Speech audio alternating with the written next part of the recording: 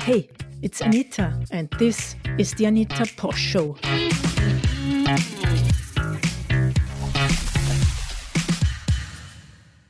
Hello everybody, and welcome to the Anita Posch Show, where it is my pleasure to keep you up to date with topics around Bitcoin on a global stage and also the local impact it has on people like you and me.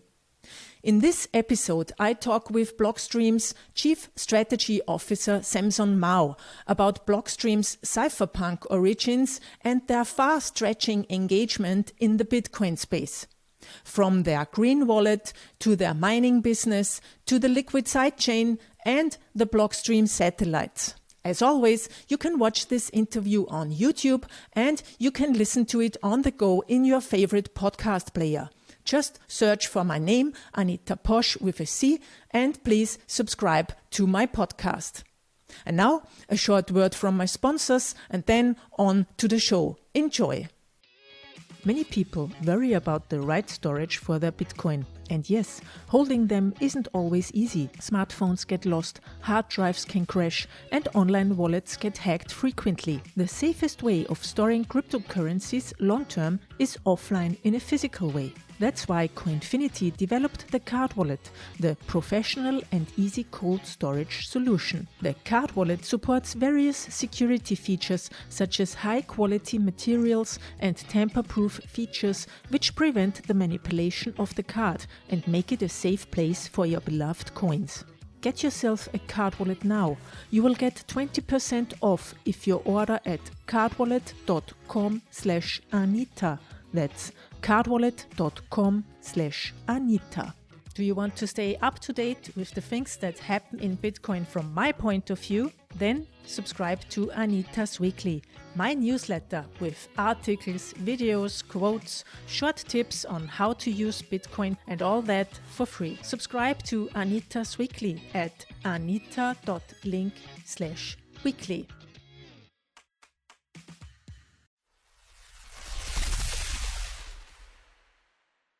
Hello, Samson. Welcome to the Anita Posch Show. I'm glad you're here. Thanks for having me, Anita. It's great to be on. Samson, I'll start very directly asking you a question about your history, basically, your professional life.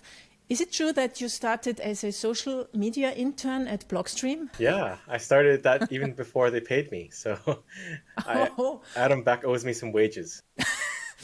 And you wanted in the value of Bitcoin back then? Or like the US dollars in Bitcoin back then? Yes, that'd be ideal. Of course.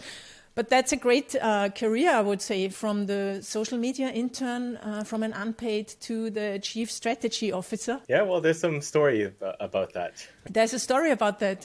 It's I guess, an interesting story. Do you want to tell us about that?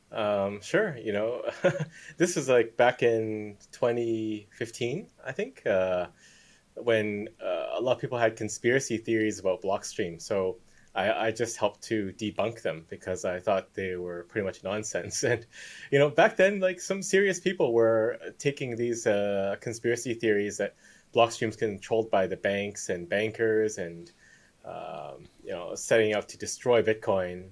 And some legitimate people, seemingly legitimate people, thought that was really the case. So I just tried to set the record straight and explain, you know, that that's not true and why it's ridiculous. And then eventually I ended up joining Blockstream. So that's history. Yeah, but it's also a fact, I think, that many people still say Blockstream is controlling Bitcoin. Yeah, but I think that narrative has died down a lot. It's not as prevalent as it used to be. You know, back during the scaling wars or the block size wars, that was like the topic every day. But these days it seems to be more relaxed, and the development of Bitcoin is really decentralized. Like we still contribute, but we're not the biggest contributor, nor do we have the most amount of developers on staff, which was never really an issue. But even if it was, it's no longer a thing. Mm-hmm. So due to the fact that the space is growing, the view that Blockstream has too big influence is also like going away. Yeah, I understand. Yeah, so there's more news about Bitcoin every day in the media. So people are also like distracted from all these news, because Blockstream is doing a variety of things in this space, and I find that very interesting. But before we get to that, tell us a little bit. How did you even find out about Bitcoin? So I think it was 2013 or so. I read about it in TechCrunch. I think it was an article about how to mine Bitcoin. I'd seen it pop up in the press, but I never really dug into it until I read that article about mining, and then that was kind of what put me down the rabbit hole and reading the white paper and trying to mine for myself. But it was already too late to mine on the laptop. But I actually did set up everything. I set up a mining pool account. I set up a Coinbase account, and I tried for a couple of days to mine. But I think that was what was interesting for me, like understanding that anybody could participate in that network and it wasn't centrally controlled. Okay, and I guess that's also the thing that interested you, like to make a career in that space? I never really thought I would make a career. So it just kind of was a stroke of luck that I got into the Bitcoin space. So I had started my game company, Pixelmatic. It's still running today. We're building on a lot of Blockstream technology, actually. So it's interesting how things turn out. But I had started Pixelmatic in 2011.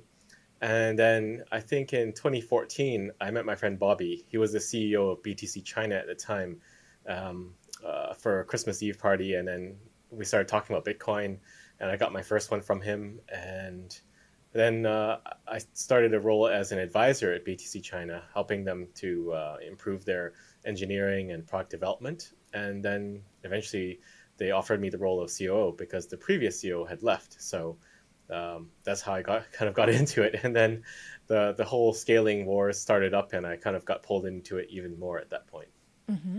And why did you then change to Blockstream from BTC China? Well, my experience with Blockstream was basically signing up BTC China for the Liquid network.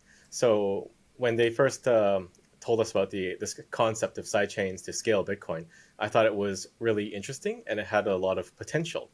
And I thought it could be interesting to work on the tech stack, work on the infrastructure, rather than running an exchange. So I think I met with Adam in 2016 in Milan, and he said, why don't you come in and join us? So I made the decision to unwind at BTC China and join up with Blockstream, and yeah, that's been the journey since. Okay, cool. So, so can you tell us a little bit about Blockstream's vision, like from when you joined in 2016 to today and to the future? I mean, we are going to talk about Liquid and Sea Lightning and all this other stuff too.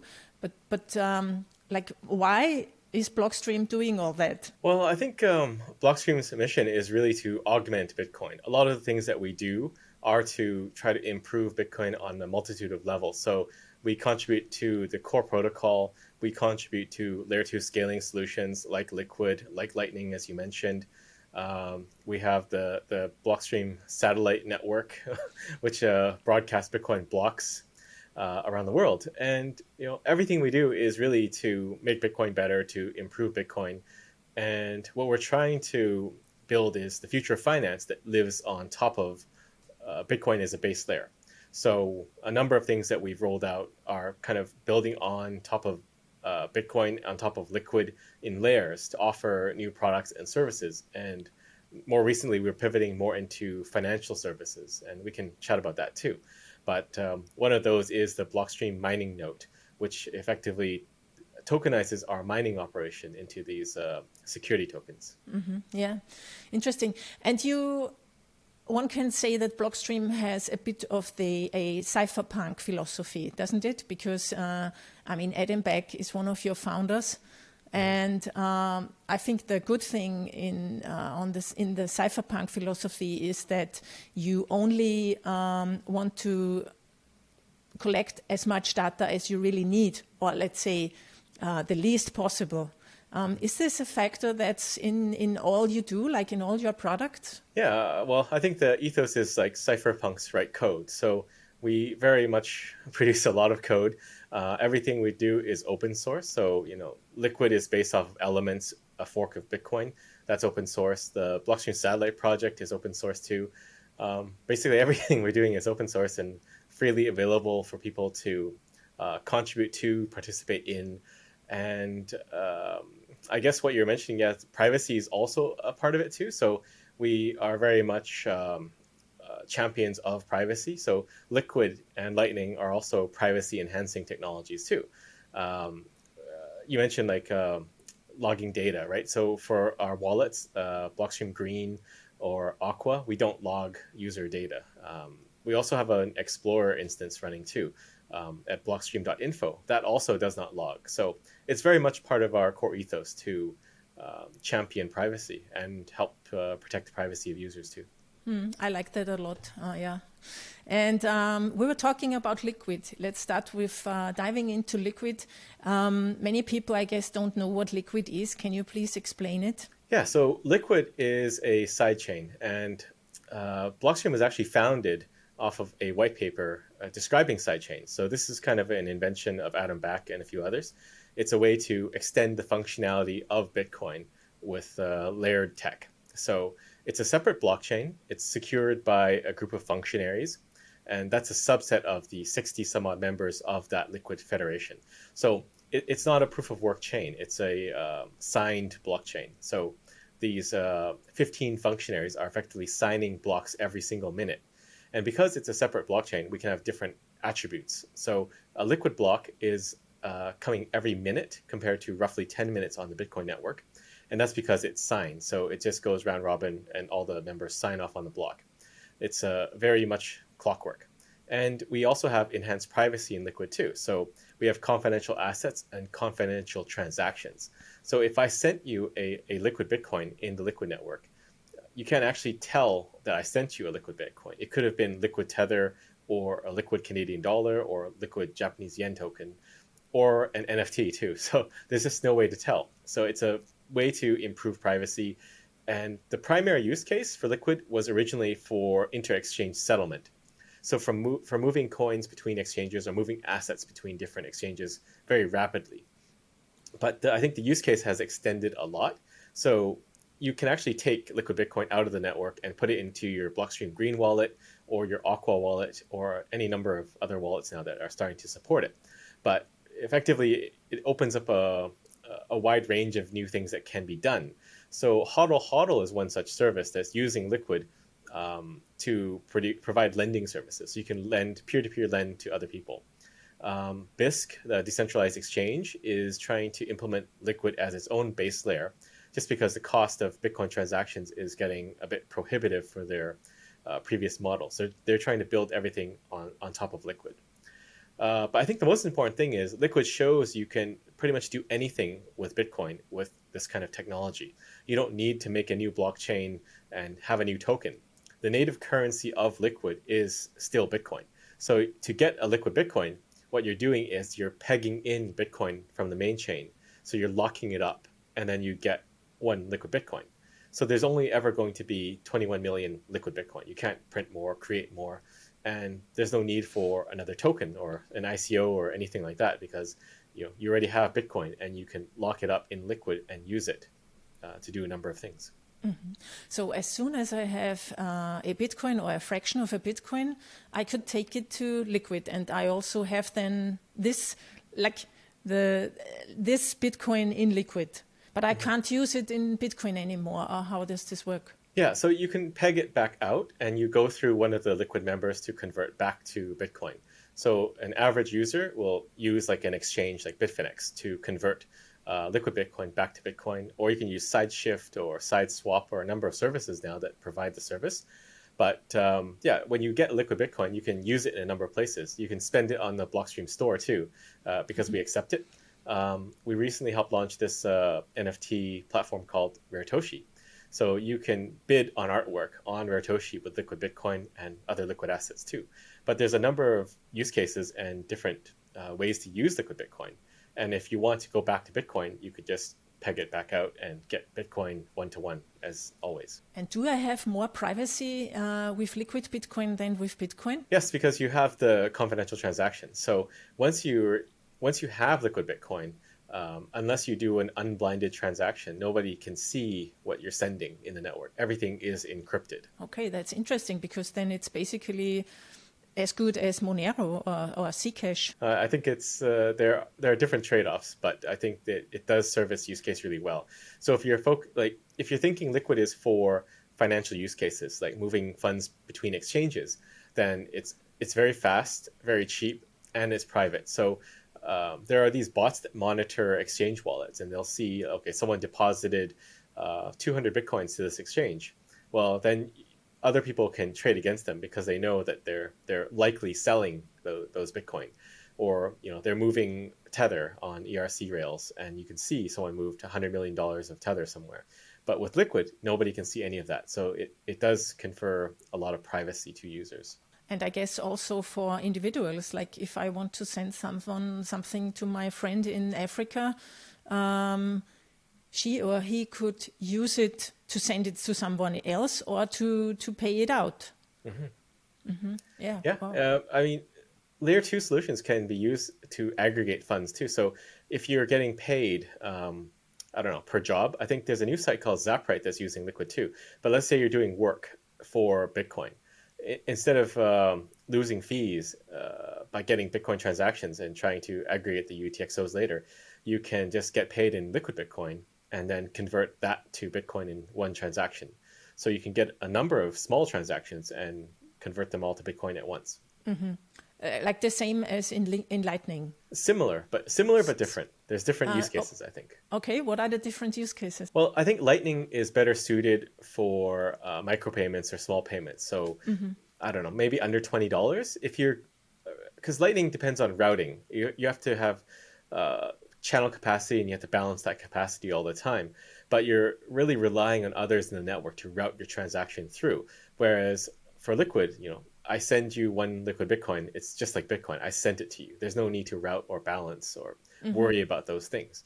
So Lightning is good when you have incoming and outgoing transactions. But if you're only getting incoming transactions, you're going to have some liquidity issues. So if the example I gave before, if you're doing work and getting paid constantly, then all your capacity is inbound. It's just incoming payments, and then you'll have to deal with that later on. But for Liquid, it doesn't matter because it's just you've got the asset and you move the asset as you would like Bitcoin. Mm-hmm. And how does the growth in the Liquid network, the development, how does it look like? Well, we launched it in 2018 officially. So that was October 2018, I think, when we had the first Liquid block.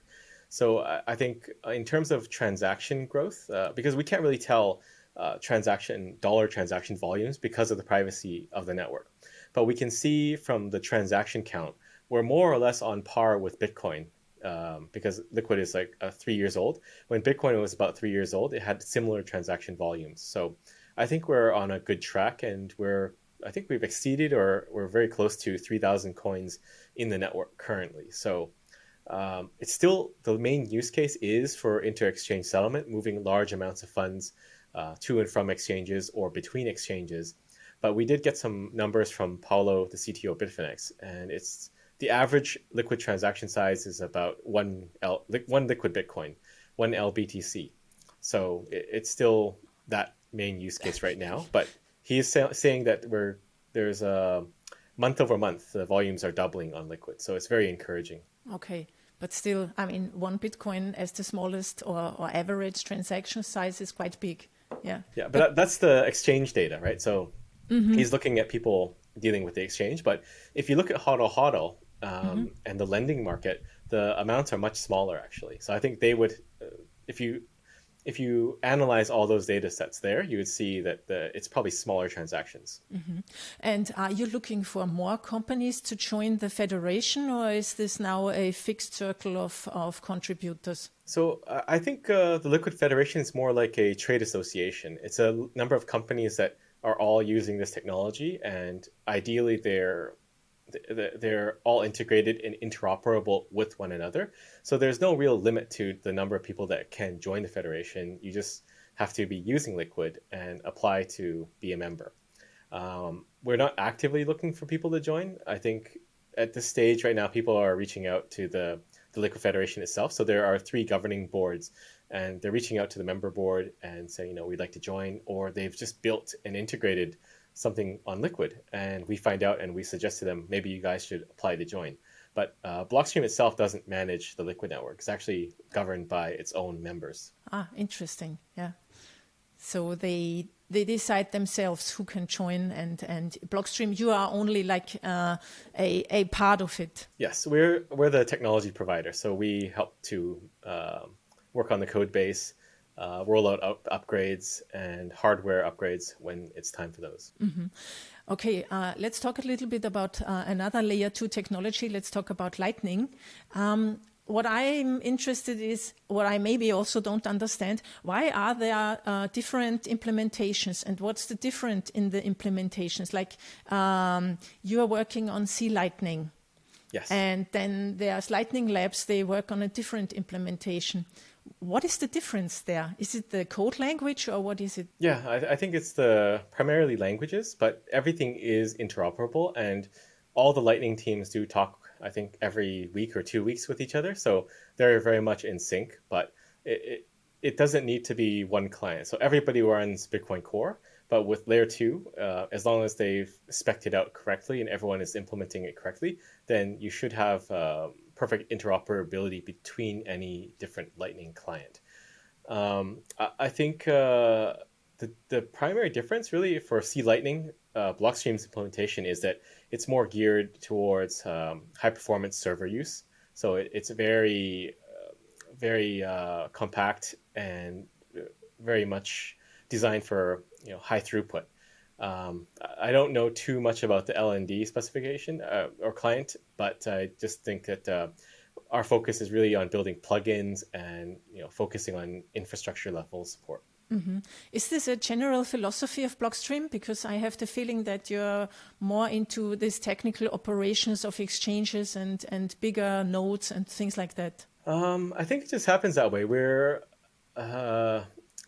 more of an engineering organization than building, I guess, user experiences and application level things. So I think L&D has their own client. We don't have a client that the average person can download and use for C Lightning right now. I think there's one wallet called Spark, but that's maintained by Shesek. But we have yet to integrate it into our own wallets like Blockstream Green and Aqua. But that is something on our roadmap that we want to do. Now you answered my next question, basically, because what you also do is the Blockstream Green wallet and the Aqua wallet. And I think Blockstream Green is especially for individuals. So I'm using it too. And so are you developing those wallets also to include your own protocols and products? Yeah, I think so. We do want to support Lightning in our wallets. I think the use case for the different wallets is more that Aqua is for beginners. So you might recommend that to your family that's not technical and they've never used a wallet before. It's very easy to download and get it set up really quickly from the iOS store. We don't have the Android version yet. For Green, I would say it's more for power users. You can plug in hardware wallet support. There's a lot more bells and whistles. You have support for Tor. And yeah, I think more advanced things like coin control will be coming out in Green that we won't be adding to Aqua. For Aqua, I think what I want to do is roll out more ways for people to buy Bitcoin in that app. It's more for people just starting out. So we already support Wire in Aqua, but we can add additional payment providers where people can use their credit card or debit card to buy Bitcoin in the app. Interesting. I didn't know that. I thought Aqua is more a liquid wallet than... Both of them support Liquid. Yeah. And eventually, okay. I hope both will support Lightning. Oh, that's interesting. And when do you have the Android Aqua wallet? We haven't actually started on that yet. It's been on the back burner. The main focus right now is still on Green and doing some updates. Oh, okay, I understand. Yeah, cool. So now you're not only building wallets and protocols, you also maintain the Blockstream satellites. Many people don't know that Bitcoin is sent from space. Every 10 minutes, a new block. When did you start that project and why? I think we announced it in 2017, I believe. So I guess the reasoning is we're investing in building all of this technology on top of Bitcoin. And we want to make sure that the base layer is secure and would not suffer from things like network splits. So because Bitcoin is still a network relying on the internet, you can have potential situations where the network is split by an internet outage in a region or a country. Undersea cables, for internet, they get cut all the time, and then some country will be cut off from the internet.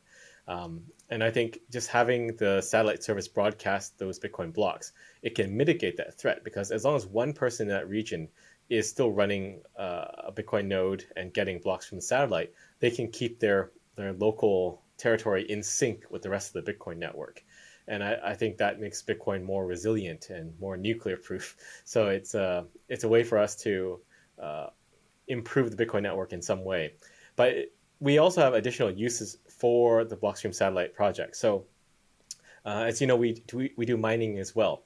So we can actually set up in, the middle of the desert and get the Bitcoin blockchain through the satellite network and just broadcast blocks through a satellite phone or something like that, or through SMS when found. So it allows us to mine effectively anywhere in the world without needing an internet connection.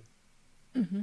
But how do you get the signal back? Like if you mine something, you need to get it back into the network. How does this work? Is it bidirectional already or not? No, so Blockstream satellite is one direction. You just get the blocks, and you can actually sync the entire Bitcoin blockchain without any internet connection. So we're basically rebroadcasting the Bitcoin blockchain over and over a period of 2 weeks, as well as the Bitcoin Core client too.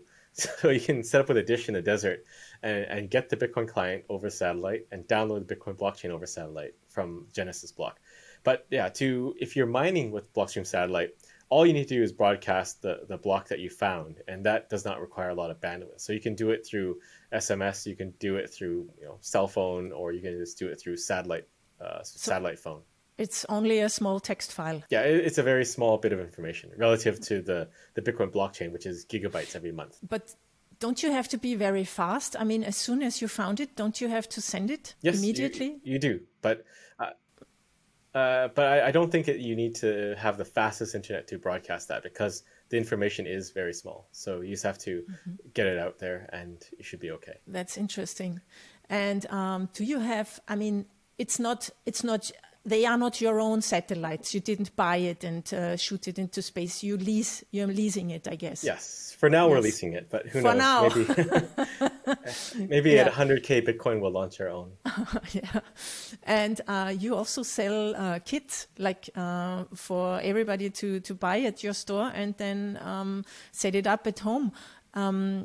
How easy is that for like an average user? I still think it's quite difficult. You should be a power user to set it up. You have to follow. There are guides to follow, but it's really not click and install yet. The newest kit we have, the base station, simplifies a lot of the setup. If you bought the older Pro kits, they require additional work setting up, but the base station is just a flat panel and it's all in one. You just plug that into your computer and you're good to go.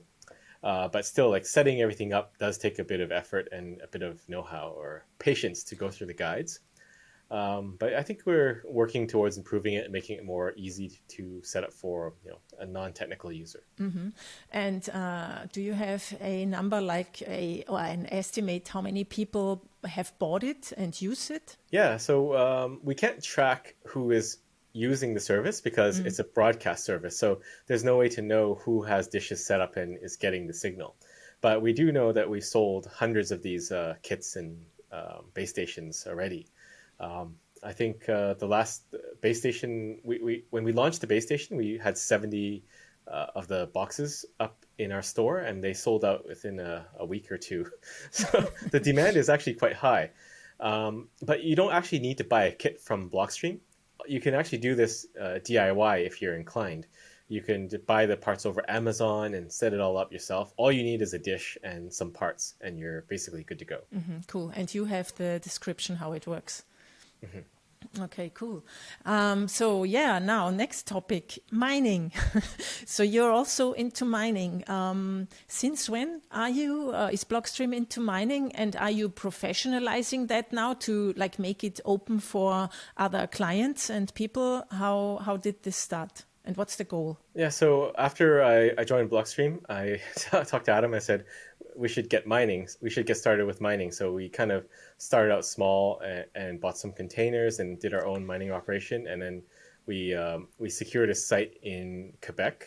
And then later on, we secured a site in Georgia in the USA. So we've got about 300 megawatts between the two sites, and we're still expanding.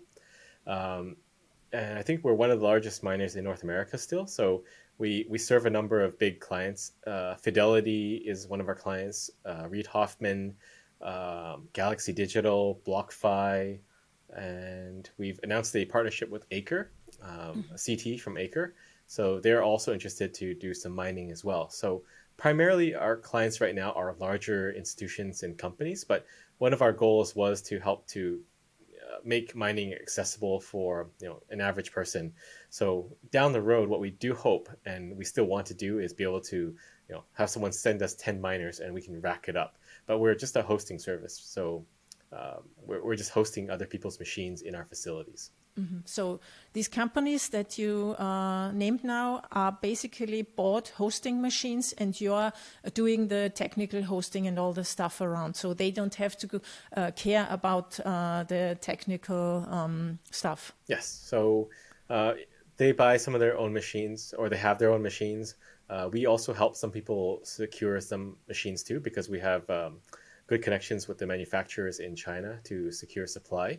But yeah, we can pretty much help them out if they don't have hardware. But right now, it is difficult to get ASICs. There's still a shortage, even though the prices drop. There's still a shortage.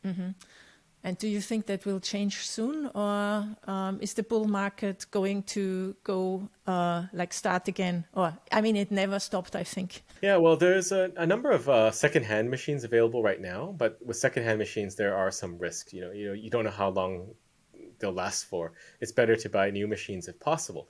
But in terms of new machines, I think supply is still quite limited, and deliveries are probably pushed out into late Q1, early Q2 next year. So I don't see that really changing right now, even with lower price, because it's still very profitable to mine if you have a cheap power and efficient operations.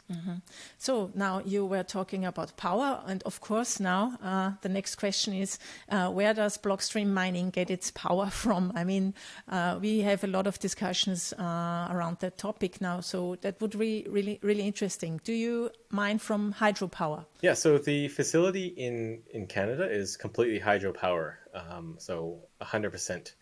Or 99%, whatever the local grid is. In the US, I think we have a mix of renewables, and a large chunk of that is nuclear power. So it depends on what your view is. Is nuclear a good or bad thing? I think it's a good thing because there's no carbon emissions and it's quite safe. Nuclear often gets a bad rep, but I think it's one of the safer, more reliable technologies out there for power generation. I don't know. I can't say that. I mean, I live in Europe, and we had Chernobyl in 1986, and I think we're all very against nuclear because of this experience. I mean, it was life-changing, actually. But yeah, I understand. And so you say you also have relations to China. You worked for BTC China once. What do you think about all this FUD and news stories coming out of China about mining? I think it's a bit overblown.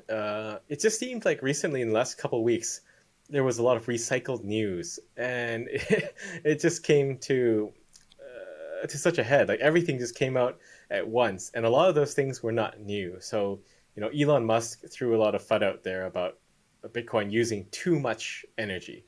And then you had the news about China clamping down on miners. But, China has been clamping down on mining for some time now, especially in Inner Mongolia, where it's mostly coal power. And I think it also has to do with a lot of people mining in Inner Mongolia that have been misappropriating subsidized power that are intended for data centers. So it's a bit more complicated than the Western media has made it out to be, which is China doesn't want mining anymore. So it's been ongoing for a while, and it's more targeting people not using electricity for what it's meant to be, the subsidized power. But I think it's just going to be a gradual exodus. Like a lot of miners have already moved out of Inner Mongolia even before that recent round of FUD came out. So it's not like it's a new thing, and it's been an ongoing process. There's some news that there may be some mandates coming in Sichuan, in Western China, about the miners there that are using hydropower. And that's actually where most of the mining does take place, using hydropower in China.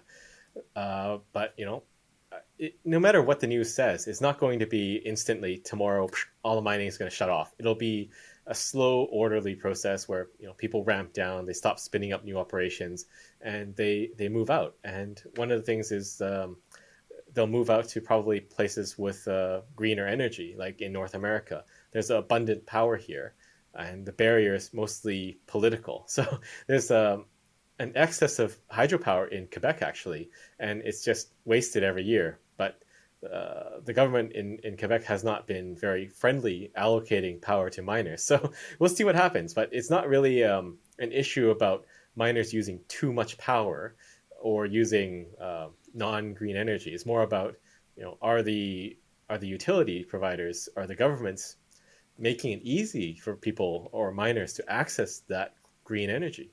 And I think that the jury is still out on that. Mm-hmm. But isn't that maybe in the future, won't it become a problem maybe when governments see they can basically block miners from getting cheap energy? I mean, they should start mine themselves, but they won't, I guess.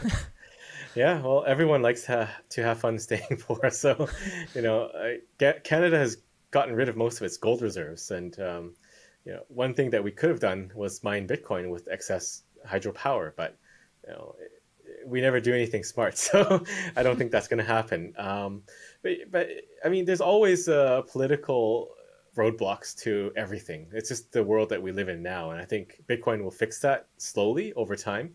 But, I mean, even in India, there's like rumors of government banning or the central bank banning Bitcoin at any time. And blocking access to power is really no different. It's just whichever way the political wind is swaying at that time. Mm-hmm. And you don't think that it's a danger for Bitcoin anymore? It's too far, too big? Well, it doesn't really matter in the end, because there will be countries that look favorably upon that as an economic stimulus or a way for them to mine for themselves. And if say Canada doesn't want to give more power, maybe there's states in the U.S. that are more friendly, right? Texas is quite open and friendly, and as you've seen, Miami is quite friendly to Bitcoin too. So it doesn't really matter in the end. The world's a very big place, and there are many different jurisdictions for miners to go to that will have favorable conditions. Mm-hmm. And you were saying before that you want to open up mining to basically almost everybody. But don't you have a minimum investment needed for Bitcoin mining at your facilities? Or is this different? Is this the token? It's different. Mm-hmm. So the token right now is a security token, and it's issued through a Luxembourg securitization vehicle. And to adhere to the regulations there, the size is 200,000 euros, just to make sure it is approved by the regulator. So that is why it's a very high minimum. But I was saying earlier, we want to be able to host individual miners at our facilities down the road for smaller amounts of machines. So like you, Anita, you would buy some machines and send them to us and we could host them. That is the end game there. But the BMN is a separate thing that we're doing, which is tokenization of our mining a portion of our mining operation.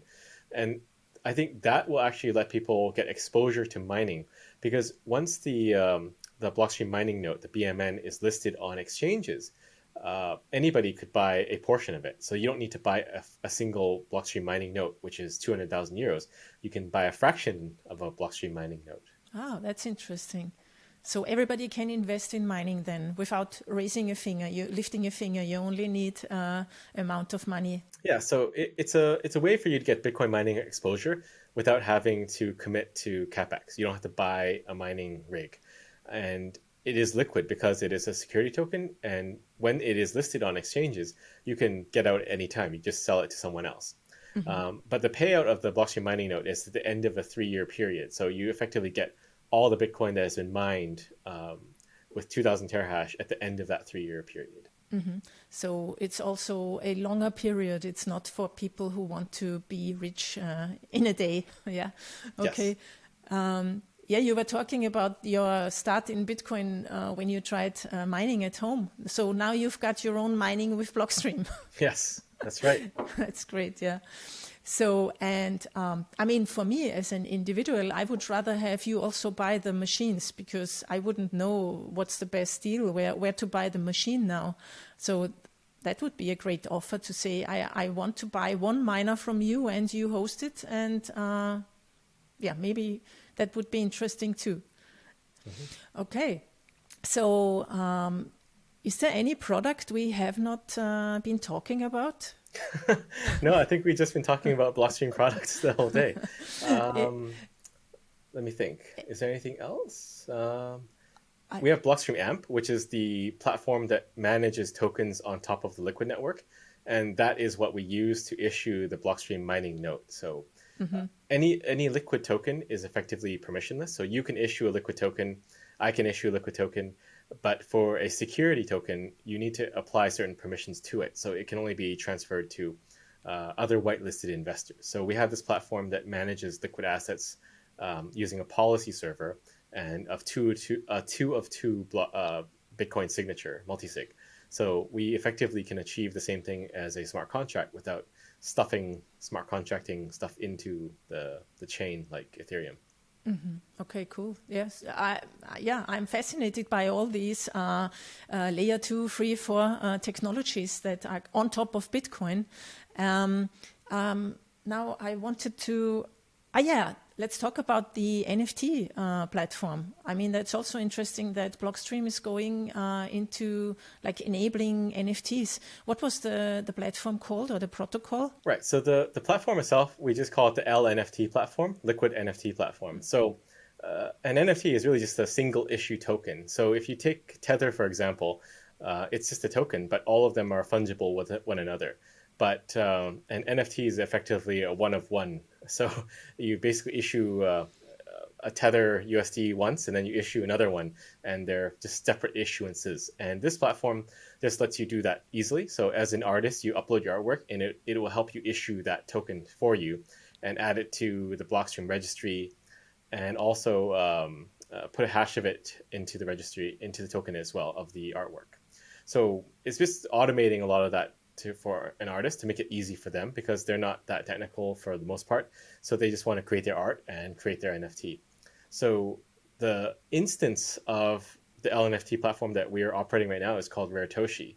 That's rare, like rare, it's a very rare stake, and then Toshi like Satoshi. And it's just a curated art platform that we're onboarding artists one by one, and they can put their artwork up. Crypto Graffiti was the first artist that we worked with, and he was the first one up. And today I think we added Rare Skrilla, and he has his artwork up there too now. And you basically bid on these things with using Liquid Bitcoin. So you can deposit to a web wallet that's generated on the site. You can deposit with Lightning, with Bitcoin or Liquid Bitcoin. But every bid on the auction is using a partially signed Elements transaction. So it's a partially signed Liquid transaction effectively. And that's how we do the bidding. So you're committing your funds to the artist, and then the highest bidder will pay out. I understand. And what do you say about the Bitcoin maximalist critics that NFTs are all a scam? Well, I think a lot of NFTs are scams, and they're not really impressive artworks. You know, if you look at some of the Ethereum ones where anybody can upload anything, it's a lot of garbage, or they just download images from the internet and upload that and say, here's an NFT, or they post a selfie and say it's an NFT. But I think there is a place for it, for real artists that are doing real artwork.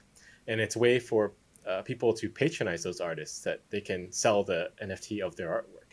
So I think so far we haven't had a lot of pushback or hate on this platform. And it probably has a lot to do with the fact that it's like all Bitcoin artists. So the artists are going to make their artwork somewhere. Do you want them to do it on Liquid or on some shitcoin chain? And I think the answer is that it's better for them to do it on Liquid and earn Liquid Bitcoin than it is to mint a Ether token. Mm-hmm. Yeah, I was talking to Rare Skriller the other day, and he said exactly that. I mean, he just wants to make his art, and he wants to experience those new developments and innovations, and he's a Bitcoin artist, but of course he would prefer to put it on a Bitcoin sidechain or something like that. Yeah. Mm-hmm. And what are other innovations that you're working on that we might not know now? I mean, aside from NFTs, is there something else? Nothing I can talk about right now. But okay. Yeah, there's always a lot of stuff underway at Blockstream. We have a number of different projects that have not yet been announced. Okay. So we prefer to announce it when it's ready to go, rather than saying, here's something that we're announcing and it's going to come out in a few months' time. I understand that.